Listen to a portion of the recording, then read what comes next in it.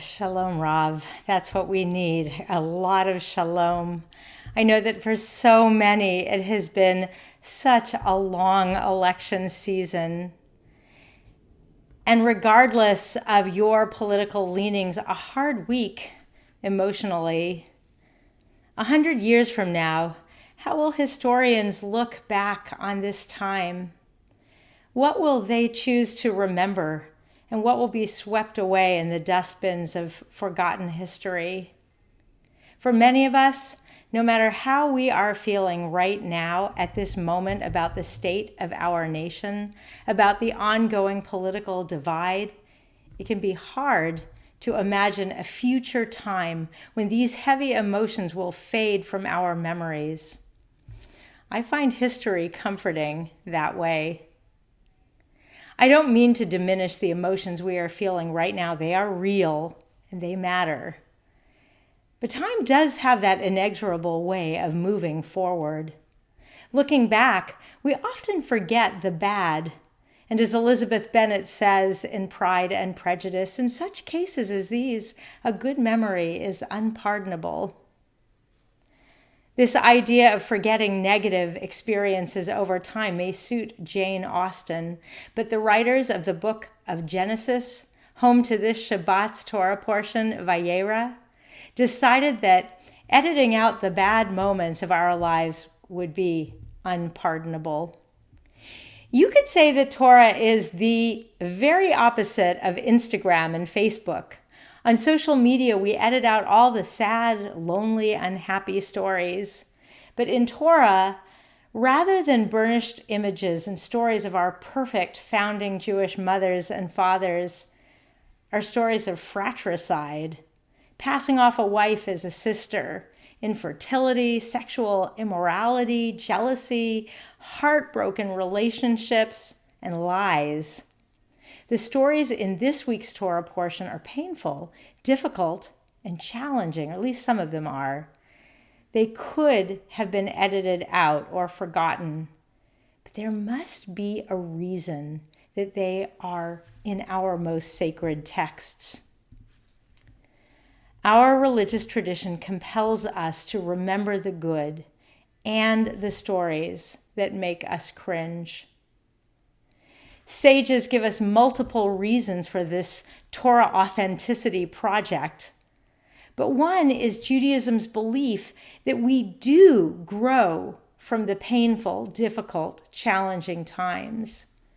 Between the pandemic and divisive politics, many are finding this time, this year 2020, this election season to be difficult and challenging.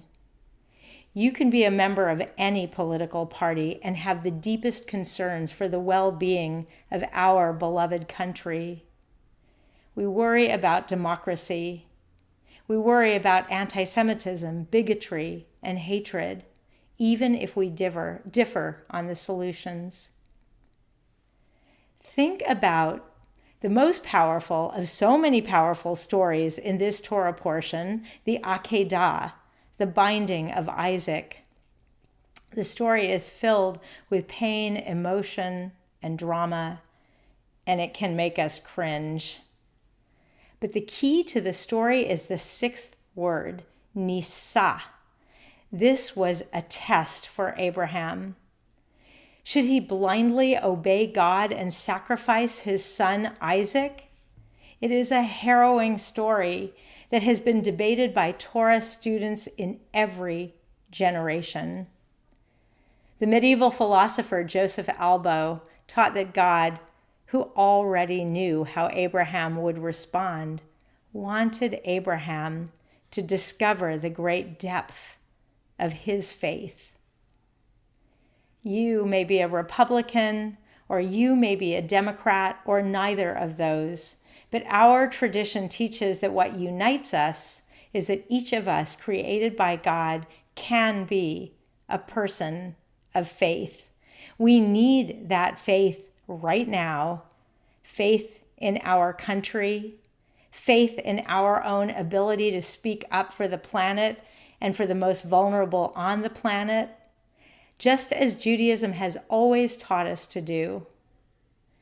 Our faith that we have the power to engage in tikkun olam, to make things better, is what unites us as Jews and gets us through these times. Our Congregation Emmanuel Tzedek Council, led by Rabbi Bauer, enables all of us to do something, to do good here in our community, in our country, and to make a difference. If you have been feeling despair, dread, or a sense of hopelessness, I encourage you to go to the temple website and to get involved through our Tzedek Council. Perhaps even in 5 to 10 years, the great worries we feel now will be forgotten as we move inexorably forward. And wouldn't it be great if we could also look back on this time as a time when we were kind and compassionate, giving each other the benefit of the doubt? What if we could look back and realize that after we faced a terrible nisa, a test, that like Abraham, we recovered and strengthened our faith? We don't know what will be written of this time in 100 years. We can't say what will be remembered. The Torah teaches us that faith is a journey. So whatever you do, don't lose hope. And I know on this Shabbat, I'm going to carry Rita's story of her grandmother, and what a thrill and a privilege it is to vote. I am so glad that we are all on this path together.